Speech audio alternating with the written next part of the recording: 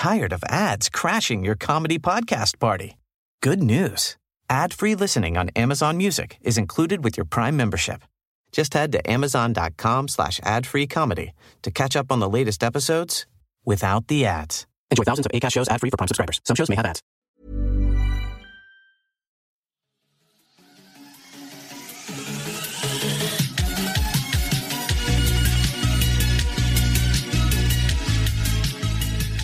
This is My Kind of Weird, a podcast where two people pitch and swap three kinds of media, something watchable, something readable, and something listenable, to see if each person says at the end of the pod, that's my kind of weird. I'm your host, Anthony Pollock, and today I am joined by comic book writer Matthew Ehrman. Hello, yeah. How's it going? So Matthew, are you ready to get weird with me? I think so.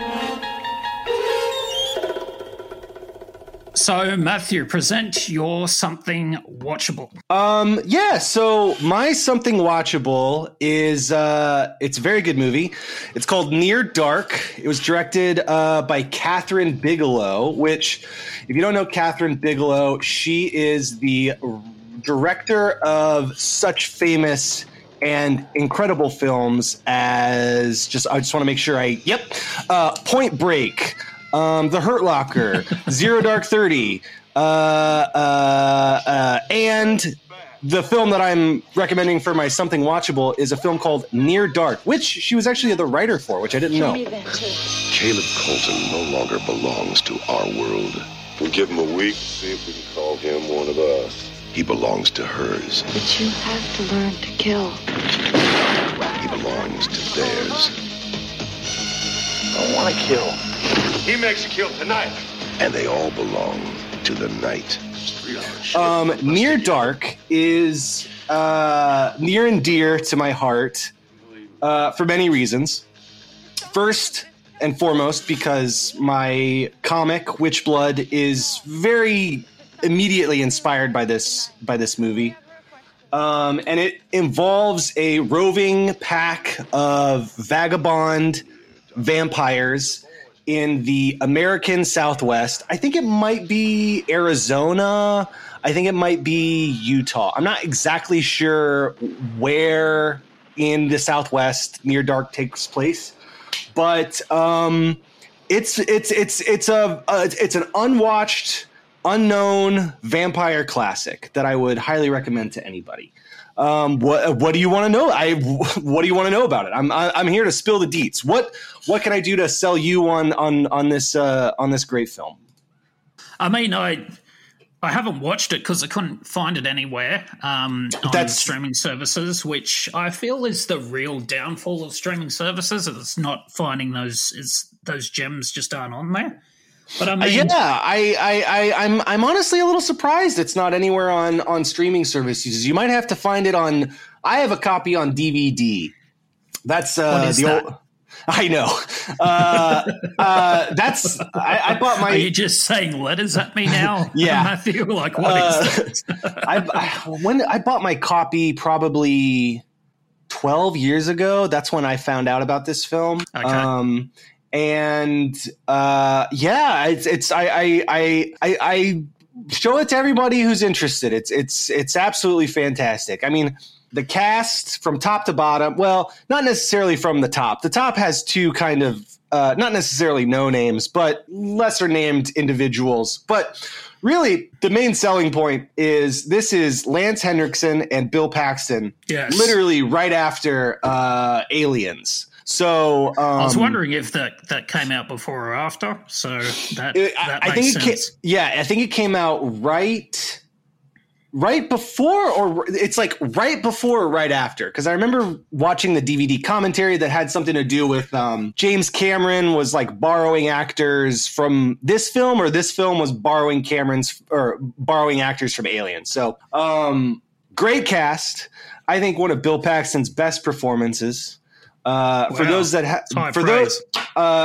have been reading Witchblood, the main vampire in Witchblood is named after Bill Paxton because of this movie. You didn't call him Bill Paxton, did you? No, his first name is actually Paxton. Just nice. But that's a nice connection. It's a nice connection. I've tried to make it obvious so people know, I'm not outright lifting things. There's so many good character actors in this. I'm just looking at the Wikipedia now. Oh yeah, it's got Jeanette Goldstein or Goldstein. You got like Adrian Pastar, who has played. Apparently, I've heard that he's the nicest guy, but he always plays the absolute bastards on film and TV. So, yeah, I remember. I remember liking him on Heroes when that was airing. Yes, decades ago. That's actually, I think that's how I knew about this film because I think I liked him on Heroes, and I looked at filmography because I was like, what the hell else has this guy been in? And this movie came up. I can't remember how this movie came into my purview, but like any great thing, it just kind of mysteriously appeared. Yeah. He was even in Agents of S.H.I.E.L.D. more recently as well. So, I didn't know that. Yeah, he played the character Graviton. So he plays like this this general Talbot, his name is, that eventually turns into Graviton, and he's I don't know, he just plays some amazing. He's a great character actor, I feel, and I was just really surprised when I had a look at this. I really need to find this film somewhere. I might search for one of those, what do you call it, DVDs? Yeah, DVDs. All right, so my something watchable is Army of the Dead. You ready to play? There's $200 million in the vault beneath the strip, with a 32-hour window to get it out. Find the safe. This should be a simple in and out. It's not too late to go back.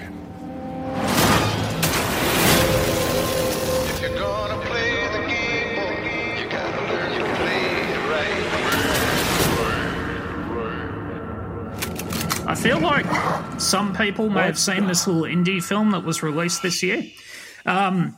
So, have you seen Army of the Dead yet, Matthew? I did. I have opinions, but I won't let that spoil your pitch. Well, that can come after the pitch.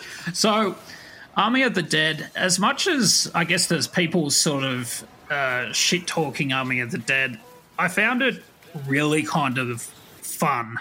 It's kind of just ridiculous in all, I guess, meanings of the word. It's basically a heist movie where these in kind of like a zombie apocalypse, where they go into this city that is where all the zombies are, and they try to get this money out, which is millions and millions of dollars.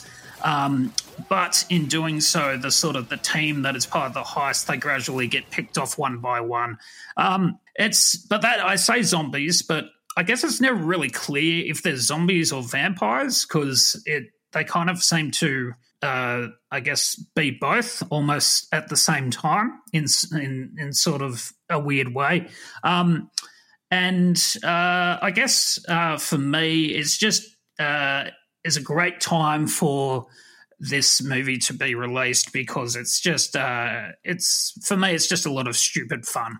I feel like Zack Snyder's big blockbusters, they have this kind of dark and foreboding sort of undertone or overtone most of the time, and I guess this was just a nice little pleasant surprise. Thoughts? Yeah, no, so I had opinions on Army of the Dead. So I mean, I thought it was fun. I agreed with you on the fun aspects of it.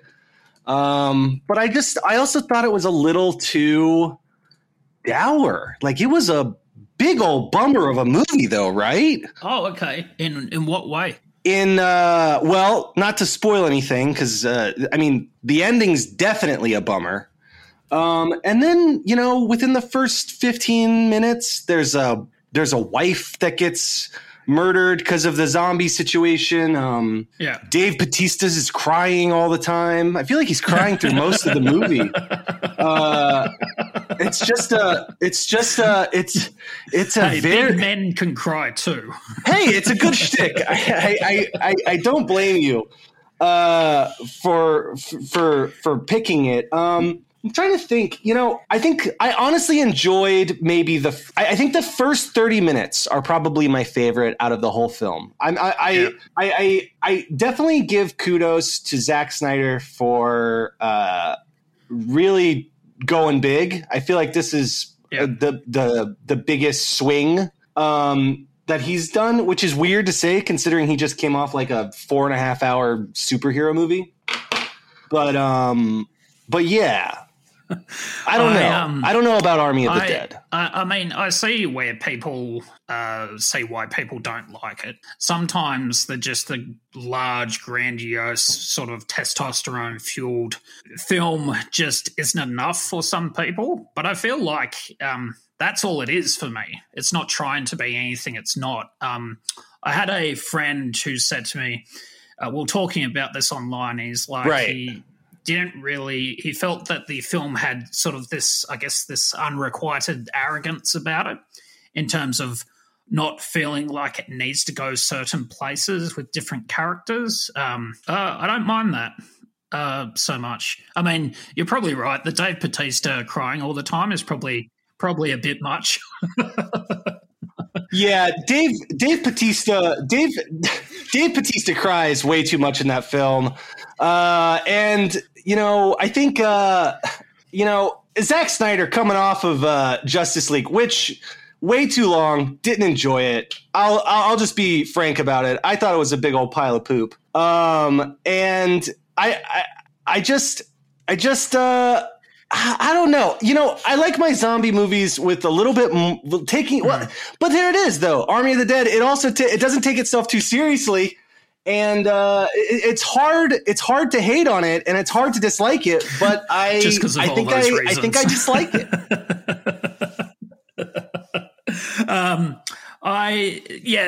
The thing is. The not being clear whether these are zombies or sort of, they're kind of like, I don't know, like almost vampiric zombies, if that's possible. If you know what I mean. They're, it's kind of that sort of that extra step beyond sort of George Romero's Land of the Dead, where those zombies started to become self-aware and those sorts of things, and it feels like this. Oh yeah, Land of the Dead does definitely seem very similar to Army of the Dead, and it almost, and I don't want to say it's wholesale ripped off because I feel like it's tricky because I don't want to poop on anyone's creative vision, but I thought Land of the Dead did what Army of the Dead did first, 15 years ago? Mm. How long ago did that come out? I was in my early 20s, and I think I'm going to say 2005, possibly. Yeah. Yep. Yeah, that was about 16 years ago. Yeah. Off Mike, you were telling me about how the American school system has failed you, but quite clearly it hasn't. You can do simple maths, so that's all right. That's true. I mean, that's all right. So, Matthew, present your something readable. So my something readable is a comic book graphic novel by the legendary Japanese illustrator, storyteller Suehiro Maro. Mm-hmm. Suehiro Maro is I would say maybe a somewhat controversial figure with what he creates. Ultra Gash Inferno is the book that I'm recommending. And Ultra Gash Inferno is a collection of short stories that are some of the most heinous, vile, and despicable things that you'll ever see drawn and written in a book. It involves everything from what's really interesting about Suehiro Maro and Ultra Gash Inferno is the detail and the beauty in which everything is drawn, the care in which everything is drawn, and it's a gorgeously illustrated book. Yeah. But what you're looking at is can be defined as necrophilia. It can be defined as like cannibalism. A lot of horrible things happen in this book that would probably turn people away. But I think it's subversive in a way that other subversive artists can't be. So like when you look at like someone like Gigi Allen, who's like the late and great punk outrage maestro. Exactly. Like Gigi Allen existed just to piss people off and upset people. And there was no subtlety, or there was no, some would argue there may have been no craft to what he was doing other than just the brazen, the degradation of his body and the degradation of like other people and all that stuff. And he was all about that. What Suehiro Maruo does is he takes those sensibilities that are very taboo, like some of the most taboo things that you can honestly, like legit, I'm uncomfortable saying some of the things that happen in this book. And he takes them and he presents them in a way that kind of removes their tabooness by the technical craft of what he's doing. I mean, it's hard to wrap your mind around someone spending so much time illustrating this story about this guy who eats a baby. And it's like pretty intense about the baby eating guy. And you're like, why did Suehiro Maruo spend all this time drawing this story and writing this story about this guy who does all these horrible things to this particular baby? Mm-hmm. And he did. And it's a really beautifully illustrated, horrible story. And there's some weird,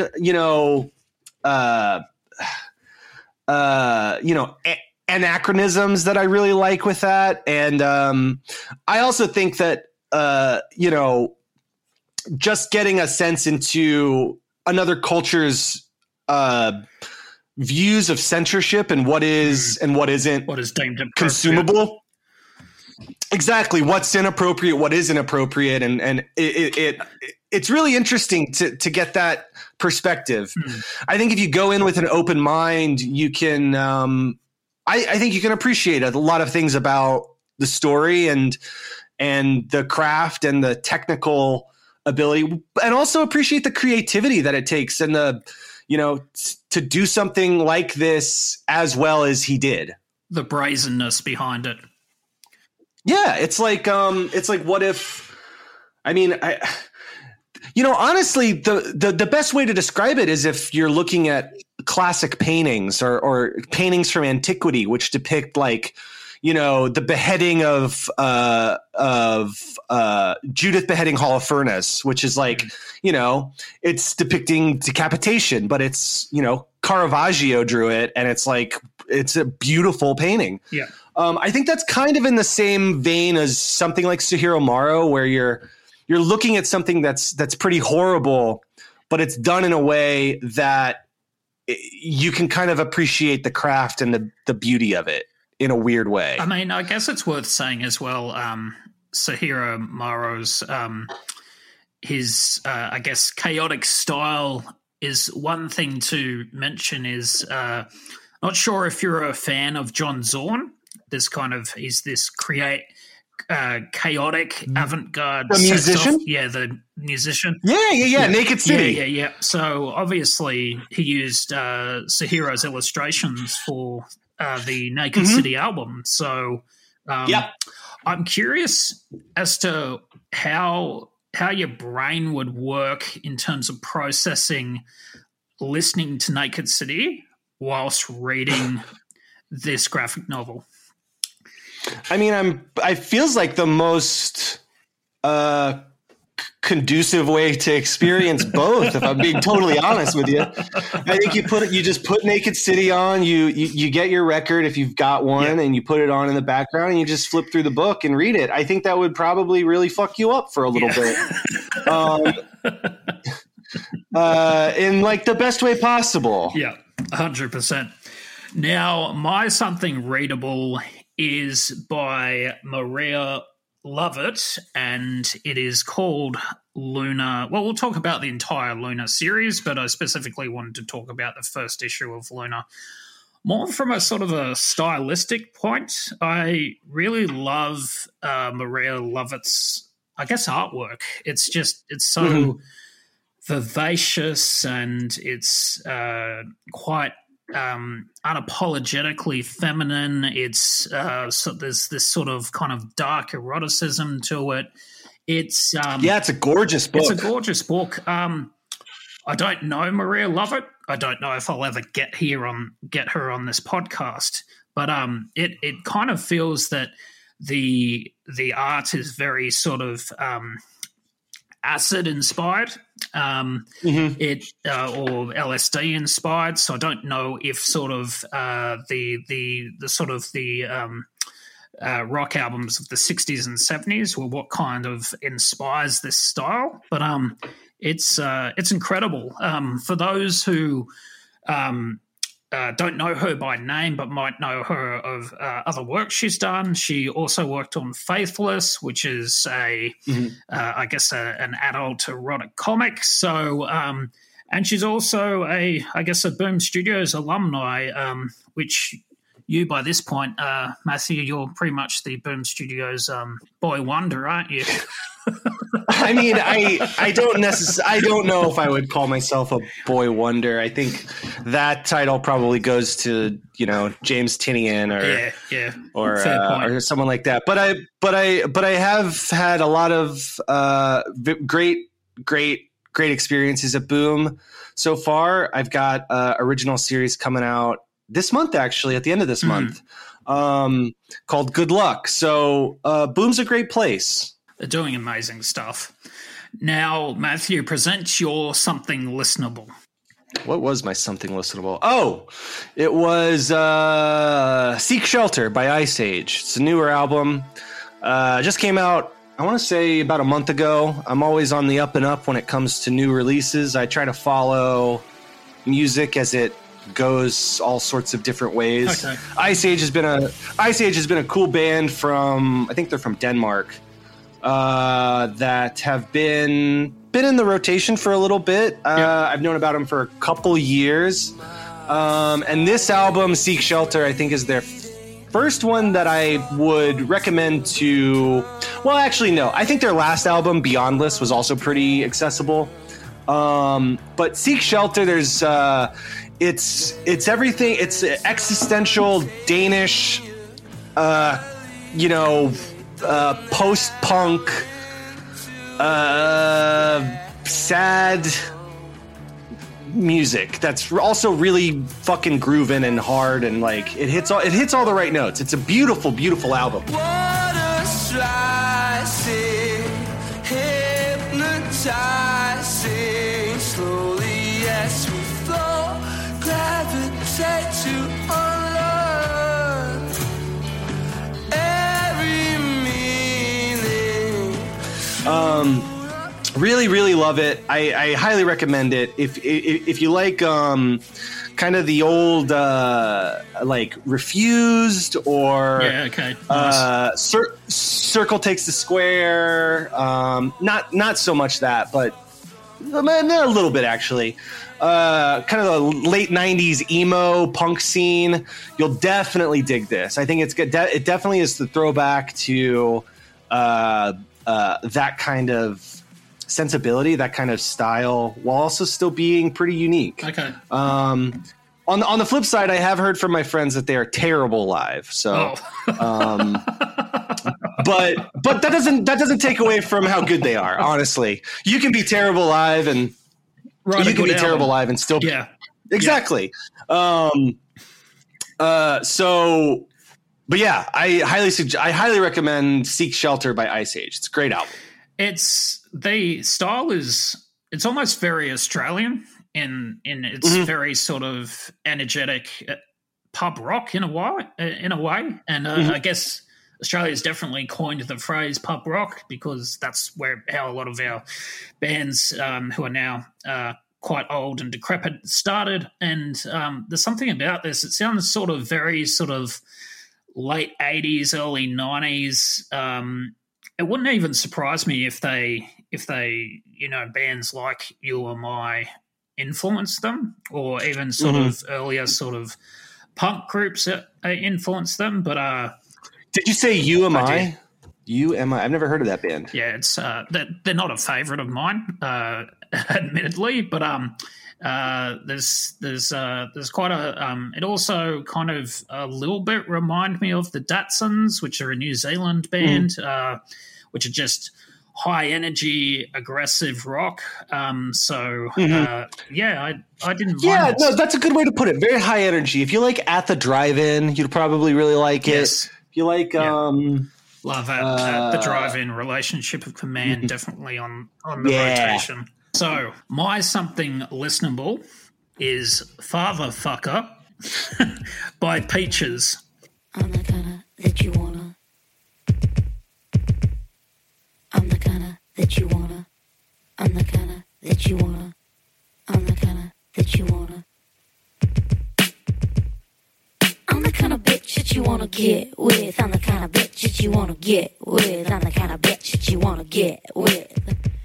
Have you heard Father Fucker, Matthew? I have. It was really fun to get to go back and re-listen to this. I haven't listened to it in a while, and it was nice to just remind myself that this exists, and it's good. It's really weird, and it's really good. So my first introduction to Peaches was a song off this album called Kick It, which guests Iggy Pop, and it's just this old school dirty punk rock song, almost an anthem, and it's just lots of fun. I was lucky enough to see Peaches on this tour, and oh boy, I've never seen that many vaginas displayed on viewing screens in my life. Nothing wrong with that, but there's just something about I guess artists like this that just they just have no fucks given when it comes to what they do. They wear their sort of their style and what they're about on their sleeve, and I feel that Peaches really does this. Sadly, I feel like the rest of the Peaches sort of discography is kind of descended more into the electro side, and admittedly there was electro in this, or electro punk, but if anyone was to ever get into Peaches, I would say start with Father Fucker. Yeah, I going back and listening to that, it honestly reminded me of some other contemporaries like Ladytron. It brought to mind Ladytron. Yep. Brought to mind Goldfrapp. I didn't listen to too much Goldfrapp, but when I did, it kind of hit the same spots. It's kind of that early 2000s phase where there are lots of bands sort of and artists sort of going, all right, electro is here, it's here to stay. What can I do as an artist to sort of integrate it into my style? And I mean, Goldfrapp was one of them, and Peaches is definitely one of them. I think I'm very big into music. I think that you can almost pinpoint that to the popularity, the immediate popularity of like Aphex Twin, in like the mid 90s, how that started to get radio play, and I think that influenced a lot of those early 2000s bands that started to incorporate or started to do electronic music. Well, sidebar, I recently discovered, and I've been listening to Aphex Twin for around 15 years, so quite a while. I only recently discovered that it's Aphex Twin and not Apex Twin. For some reason, I always thought it was Apex Twin. Pronounced that way. I know how it's spelled, but I don't know. I don't know why. You know?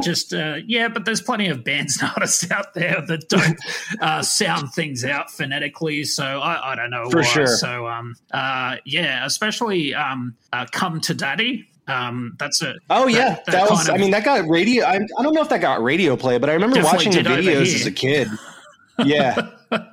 Oh man, I love that track. That kind of that death metal satirical electro song. It's fantastic. Yeah.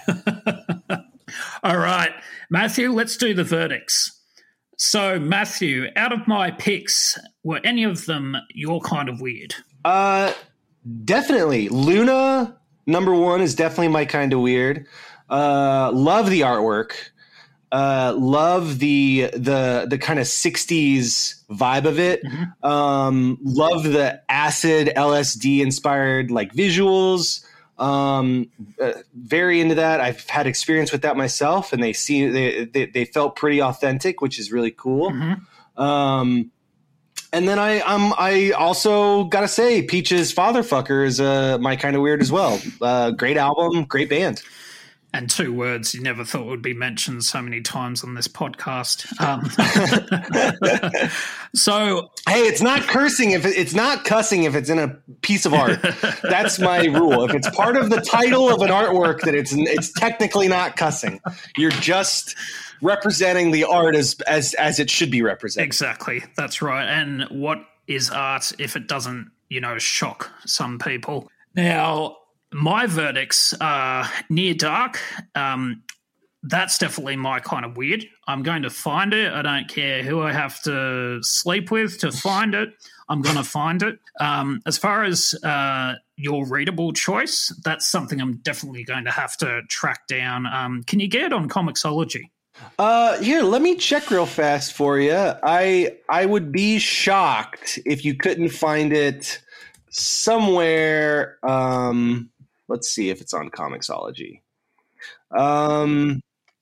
I don't see it on Comixology, but I know you can buy it if you're willing to dip your toes into the horrible capitalist hellscape that is Amazon. You can probably get it off Amazon, or you can hit up your local bookstore and see if they can grab it for you. Excellent. And Seek Shelter by Ice Age. Yeah, I really enjoyed that. I guess because you wrote Terminal Punks, when I first put this on, I expected a very sort of punk band. I expected something, something Rancid or NoFX or something like that. But instead, I got this. So this was a surprise, and a good surprise as well.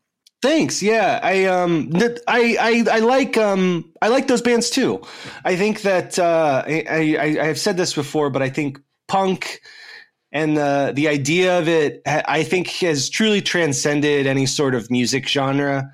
I think you can be who you are and be proud and be very open about who you are. And I think that's all that needs to be considered quote unquote punk.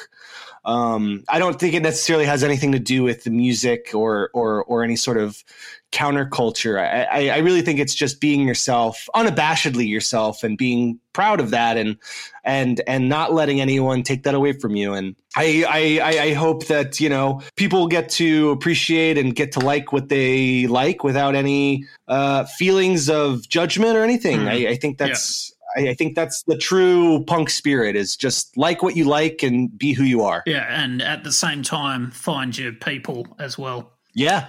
All right, so we're going to go on a quick sponsor break, and when we come back, I'm going to be talking to Matthew a bit more about what he's been working on.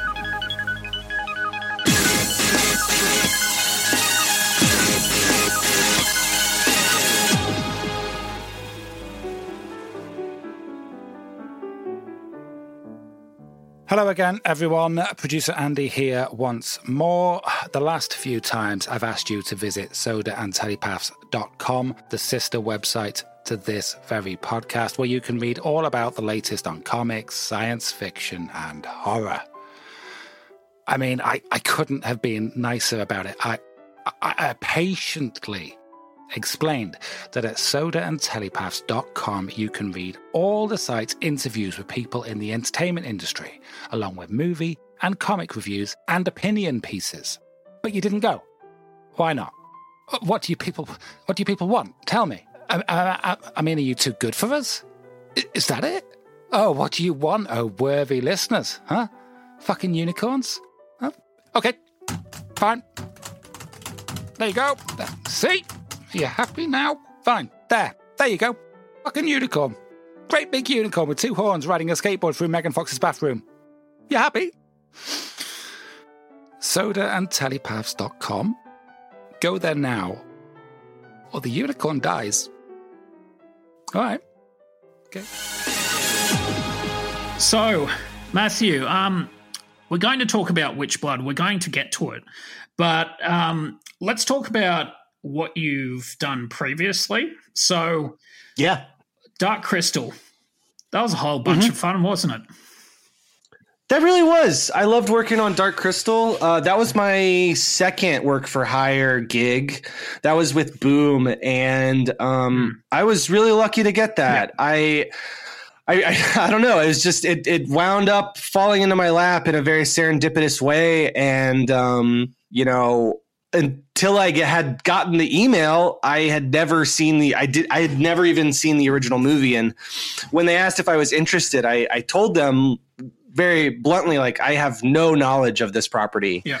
And they gave me a week to get familiar with it. And then I fell in love with it after that. And I immediately thought, what a cool opportunity it was. It's just I still can't believe it's even a thing. Not the comic you worked on, but the fact that someone took the idea of puppets and turned it into this kind of expansive fantasy world is just it's bizarre.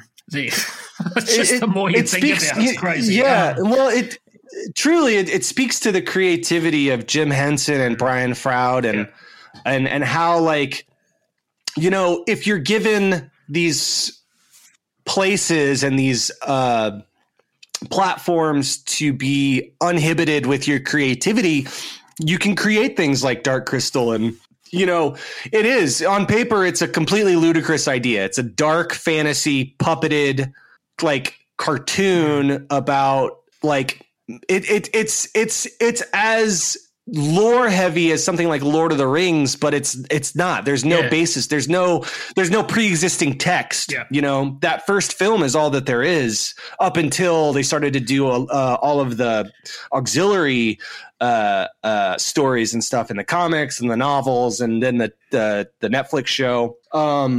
So it's just I think that's honestly what I fell in love with about working on the Dark Crystal and kind of getting to work in that world is the uninhibited creativity that you just are given to, play around in Jim Henson's sandbox. Like, it's unbelievably cool. And it's definitely been a highlight of writing comics for me. So you said it's your second work for hire. What was the first one again?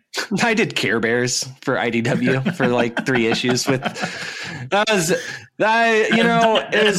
that sounds like a clear setup. I swear to God, it's not. It's not a setup to introduce that. But I did write Care Bears. No, that's fine. Not many people do. I co-wrote Care Bears with a good friend of mine, Nadia Shamus, who would probably prefer me not to mention Care Bears. But there's nothing to be ashamed of. It's a cute little story for kids.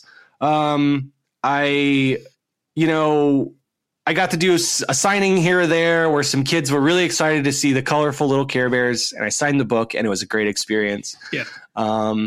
And then so after Care Bears, I did Dark Crystal, and then I did Power Rangers for Boom as well. Mm-hmm. Which run of Power Rangers did you do for Boom? I did a graphic novel called Sins of the Future, which was about the Time Force television series that ran between 2001 and 2003. So I forgive you if you haven't seen it. I haven't seen that one, but I've kept abreast of a lot of what Ryan Parrott has been doing. That dude is a monster. Yeah. He's a machine. Yeah. He does. I mean, the amount of Power Ranger issues that boy has written is unbelievable. Yeah. So kudos to him and sticking with it. The fans of Power Rangers are very intense. They're very adamant. They're very awesome about, being with Power Rangers and to be in that energized space for as long as he has. I'm impressed because it can drain you with as much stuff that you need to know to write a Power Rangers book. You'd be shocked. Yeah. Yeah, I mean, as far as that, the fans of Power Rangers, I never really got into Power Rangers, but I've definitely developed an appreciation for it, because the books are just the comics, that is, they're incredible. They really are. They're like just every bit that yourself and Ryan and soon Frank Gogol is going to add to it. Yeah, is it's great that, like, not only that Boom are letting you guys sort of run with it, and I'm assuming your ideas that are obviously, you know, get the stamp of approval, but even that those that own the Power Rangers IP are even allowing you guys to expand that universe. So I find that crazy, considering, you know, when you go back to the first show. I mean, what's the name of the guy that communicates to the Power Rangers? Is it that's Zordon, baby. Zordon. Did you know the actor, when they filmed that, because they had limited budget, he was actually in a bath. So yeah, really? So his head is actually in a bath, and they actually filmed and then, you know, added I guess proper effects to it, but they actually filmed it with like his head partially submerged. So yeah, I've stuff like that, and that's incredible. Yeah, and I mean, you know, inserting bits from, you know, various different, you know, like Japanese martial arts properties and things like that, and I just find it incredible that it's kind of evolved from that to what you guys are doing. It's really cool, honestly. If these books existed when I was a kid, I would have absolutely gobbled them up. They're such high quality. They're so good. They're so readable, and they just capture the spirit and the fun of Power Rangers, which is cool. It's cool to be a part of that. So from there, is Terminal Punks your next thing, or was there a bit of a sort of other projects you were working on between those? Trying to think. So Terminal Punks, yeah, I think Terminal Punks was immediately after. When did I write Terminal Punks? That was like end of 2019, beginning of 2020. Yeah, that sounds about right. Yeah, because I remember getting the review, the advanced review copy, and giving it a review, and that was in, I think, beginning 2020, maybe, or yeah. That sounds about right, because I think it started to come out. I think it came out at the end of last year in like October-ish. Right. So yeah. So after Power Rangers, I started working on Terminal Punks for Mad Cave Studios with Shelby Criswell. She's great, we wrapped isn't that. She? Like and yes, they are. Sorry. No worries. Yeah, but yes, they are incredible. Yeah. Shelby has one of the most, you know, unique styles. Yeah. And really elevated that book. Truly, I think that without their work, Terminal Punks wouldn't have been as special as it is to me, which is cool. I'm really proud of the story. I'm really proud of the book. I'm really excited for people to, you know, discover it. It's one of those things where I don't think it's you know, ever going to be like one of the most sold comic books of all time, but I'm hoping that it just stays as this little quirky thing that people will discover every now and then and be really, really surprised by. I think it's one of those things where you know, it inhabits very purposefully like a cult space where, you know, a lot of my favorite things are like, you know, cult films, cult music, you know, whatever it is. And that's just because it's made for a smaller audience. It's made for a very specific group of people. And I hope those people eventually find it. Yeah. And I mean, you're talking like terms of TV, and you talk about things like people love existing IP where there's like Easter eggs and stuff. But Terminal Punks is like anyone who's into punk music, it's like you got little, you know, references and little Easter eggs in there all throughout of a lot of 80s and 90s punk. Yeah, not even punk music. There's references to Metallica and No Doubt, which is more ska influenced, and like there's a bunch of stuff, and it's really Shelby and I's love letter to a lot of the music that we love now and a lot of the music that we grew up with. Yeah, Shelby did an incredible job with just sort of taking the sort of the very sort of adolescent feeling of your script to a whole new level. And I believe they've previously been in illustration for children's books, no? Yeah, they've done work for the Nib. They've done work for I believe children books, and they also have a graphic novel coming out as well very soon. Let me look that up so I make sure to plug it properly. Continue. I have to look this up because I'm a bum and I don't know my friends' book names. Yeah. So you've done that. You've done the Dark Crystal thing. You've done the Power Rangers thing. You're onto Witchblood, which we're going to talk about in a moment. So you're no stranger to pitches when it comes to comic book companies. Shelby's book is called Queer as All Get Out, 10 People Who've Inspired Me. I would highly recommend it. Excellent. Who's that through? Comes out. It is through Street Noise Books. Okay, nice. Very good. So everyone check that out. How do you deal with rejection? Really well. In fact, I would say I get rejected more often than not. I think rejection is like the minimum. Rejection is like the base. If you like, rejection is like the absolute minimum what I expect. I always expect a rejection. And do you see that as just a numbers game being what you do, or do you feel that your brain is sort of wired to accept that this is sort of the status quo of what's going on, and that you figure that if I pitch something and gets rejected, then I'm closer to the next thing that doesn't get rejected? You know, honestly, that's a really good way to put it. Yeah, I think it's a little bit of both. I think it's a bit of a numbers game because the currency of ideas, which is what we deal in, you know, it's so ephemeral whether or not someone's going to like an idea or not. You know, they could be having a bad day and you pitch them this idea, which is a really good idea, and they just, you know, something about the idea just rubs them the wrong way. And the vice versa could happen, you know. They could be having a really great day. They just hit the lottery first, you know, they just had a scratch off ticket. They won $1,000. They're feeling good. They're walking into a phone call with you. You pitch them an idea and, you know, they're just feeling good. So they're like, yeah, let's give it a shot.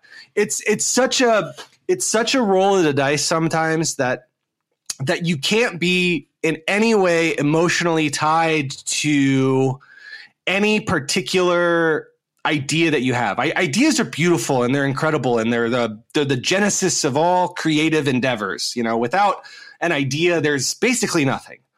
But at the same time, if you're too tied up, if you're too emotionally attached to any one thing, then those rejections are going to hit you so hard and they're going to be devastating. And part of that is tempering your expectations, understanding that, you know, whether or not this gets published is basically not up to you. I mean, it's really not. It's up to other people, and you can't control what other people do. The only thing that you can control is how you take the rejection or the acceptance or whatever it is, and learn and grow off of that experience. I've had some hard experiences where I've really gotten my hopes up on some stuff, and it crushes you. You go in. You leave a meeting really expecting like this is a shoo-in. This is basically 99% going to happen. And then, you know, a month later you get an email or you get a phone call just saying like didn't work out for whatever reason. And those reasons can be as mundane as we had another guy that had a similar idea, or we had a guy that just felt this was too similar to this, or this wasn't hitting right. And it's a hard mental space to put yourself in, but once you get there, it allows you to be really flexible with what you present and how you present things. And it really takes the pressure off, honestly, when you realize that any one idea isn't necessarily that big of a thing. It's not not super important. So yeah, it's a lot of the stuff that I do is I try to have as many ideas as possible, and I try to keep those in my back pocket. And I just sent a pitch. I just sent a pitch today that I wrote, honestly, like 2.5 years ago that hasn't gone anywhere. No, I've sent it to a few people, a few editors here and there, and an opportunity came up today to where someone was interested in something, and I was like, oh, I might have the perfect thing, and I sent them that, and if they like it, that's awesome. That means it gets an opportunity to be born into this world, and if they don't, then it goes back into a folder on my Google Drive to be saved for another day when someone might be interested.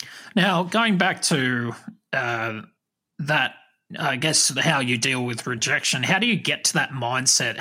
What is your background that gets you to that mindset? Are there periods in your life that, or maybe the way you were brought up that have kind of led to you being, I guess, able to accept things the way they are? Yeah, that's a great question. So I grew up in the Midwest here in the United States, in this small town called Dayton, Ohio. That really doesn't necessarily mean anything to anyone, but I bring that up because I think one of the things that I did as a kid, specifically as a teenager, was I tried to find a community of creative people that had the same sort of, not necessarily skill level, but like I was part of an online poetry forum when I was a kid, and I still am. And on that online poetry forum, live journal still a thing? Basically.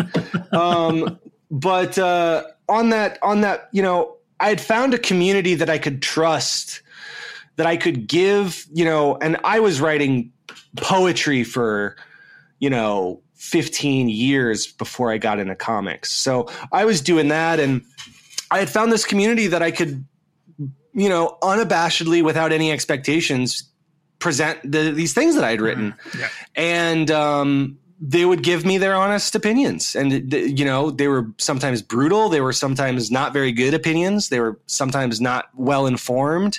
But you get the whole gamut. You get really informed, really deep, really thoughtful criticism on what you're doing. And then you get somebody that's just like, that was poop.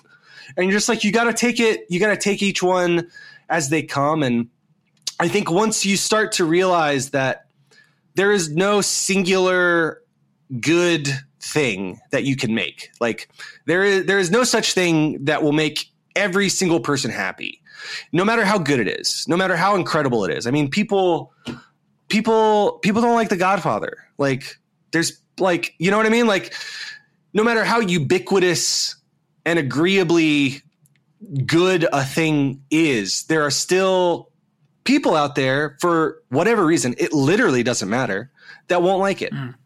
And so part of people who don't like Army of the Dead. Exactly. Like me, doesn't matter. I think that I think one of the things that you can do as a creative to get yourself into that mindset and get yourself acclimated to the kind of the gears of the creative process, which is very much about constantly creating. And I really emphasize, like, I am constantly writing and thinking of new ideas for comics. It's my job right now. But even before that, it was just like, you have to just keep throwing shit at the wall.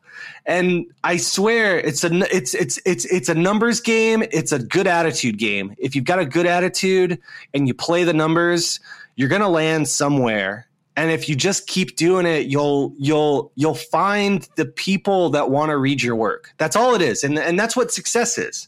I think that, success is like, it's a hard thing to grapple with because it's defined by so many other people. And I think a lot of individuals don't define it for themselves. They let other people define it for them. And I think you really have to define success for yourself. And to me, it's just having an audience. It doesn't really necessarily matter, who publishes my work or if my work gets published, but it's just knowing that by creating comics or by writing stories, I am constantly trying to find people that want to read my work and that connect with my work. And that's every time I do that, I'm happy. It feels good.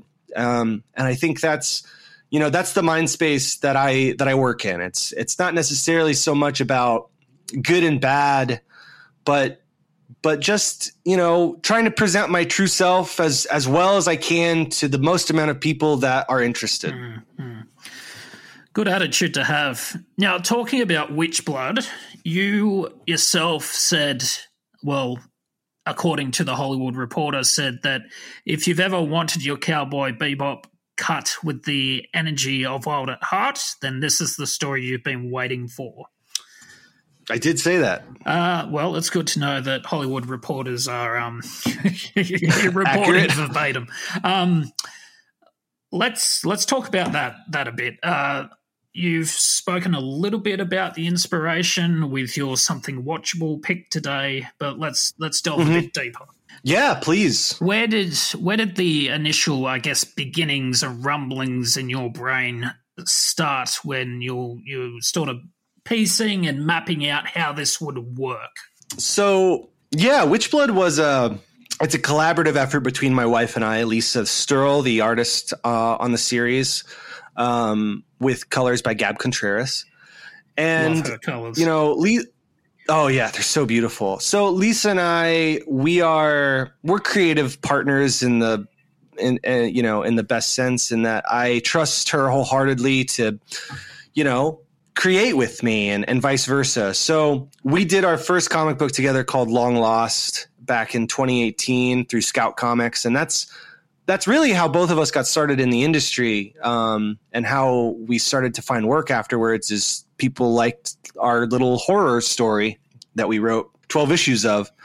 And so when we came off of Long Lost, we really, really wanted to do something different. I didn't want to do another horror story. Lisa didn't want to do something like quiet and introspective like Long Lost was. And so we started to really search for the inspiration to do something that's bombastic and fun and energetic and colorful and everything that we love about, the other side of the comics medium. I think if Long Lost was like our love letter to horror cinema and horror film and horror comics and kind of the black and white manga-esque horror of Junji Ito or like Charles Burns's Black Hole, Witchblood is our colorful gay child that is inspired by everything from, Jack Kirby comics and to Sailor Moon to JoJo's Bizarre Adventure to David Lynch's Lost Highway. It's all over the place. And we really wanted to capture really what we love, like what really gets our heart beating when we see a piece of cinema or we see a piece of art that really just explodes for us. And, that's where we kind of came into the idea that we wanted to do something with Lisa specifically wanted to do something with witches, and I wanted to do something in the American Southwest. And so we're like, okay, that makes sense. Both? And then we're exactly. And then we're like, let's put her on a motorcycle. And then Lisa was like, that sounds radical. And I was like, what about vampires? And she's like, that's crazy. And then it just kept building from there. And then, before you know it, Lisa started doing character designs and I started to write down what I thought the story would be. And, after some tinkering and after some talks with some editors, it landed with Vault. Speaking of which, they're calling it a modern Wild West road trip, perfect for fans of Buffy the Vampire Slayer and American Gods. So talking to that point, and without giving too much away for the potential reader, what sort of beats happen in the first issue that would be perfect for a Buffy or an American Gods fan? Well, the story of Witchblood follows a 1,000-year-old immortal witch named Yona and her crow familiar named Boo, as they are kind of vagranting around the American Southwest. And through some unfortunate accidents, they find themselves in a small town called Carlos, Texas. And in Carlos, Texas, a kind of convening of forces serendipitously happen in the first issue, in which you see our main character, Yona. You see her deal with the facets of this more or less fantasy world. And I really want to emphasize that too, because it's a very fantastical world. There's magic, there's witches, there's vampires, there's humans, but it's, modern United States. It's an alternate, obviously. But yeah, so I think Yona is a really fun, quirky character. I think the art, if you love Sailor Moon, if you love anything that kind of, again, really colorful and fun, it doesn't take itself too seriously, but we take telling the story very seriously. So, yeah, perfect combo. Yeah. So what's next for you? Obviously promoting Witchblood, but beyond that, what's next? Well, this month I have my creator-owned debut with Boom Studios called Good Luck. That's coming out on June 23rd, it's 2 weeks from today, which I'm really excited about. The artist is oh my God, I cannot believe I'm forgetting. I just talked to him. I'm being such an asshole. Stefano Simeon. He's a beautiful, beautiful man. I love him to death. He has done an incredible job on Good Luck. And all of the interiors are him. He's doing everything from the pencils, the inks, to the colors. So I really feel like, Stefano just has come off of Boom's Mega Man run, which was gorgeous book, super cool, super kinetic. And I'm just really honored and I feel really special that I get to tell this story with him.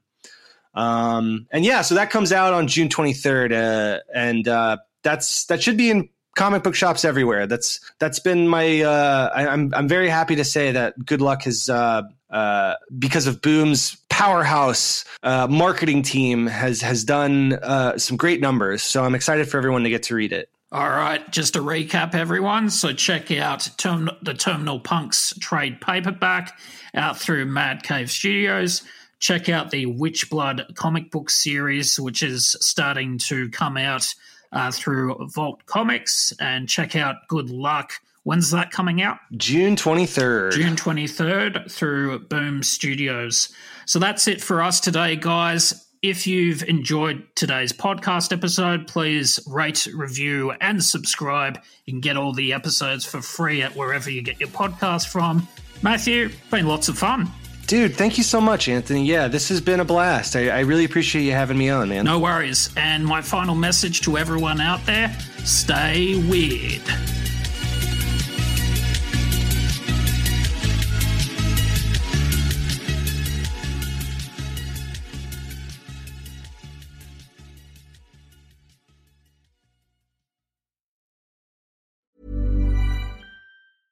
Tired of ads crashing your comedy podcast party?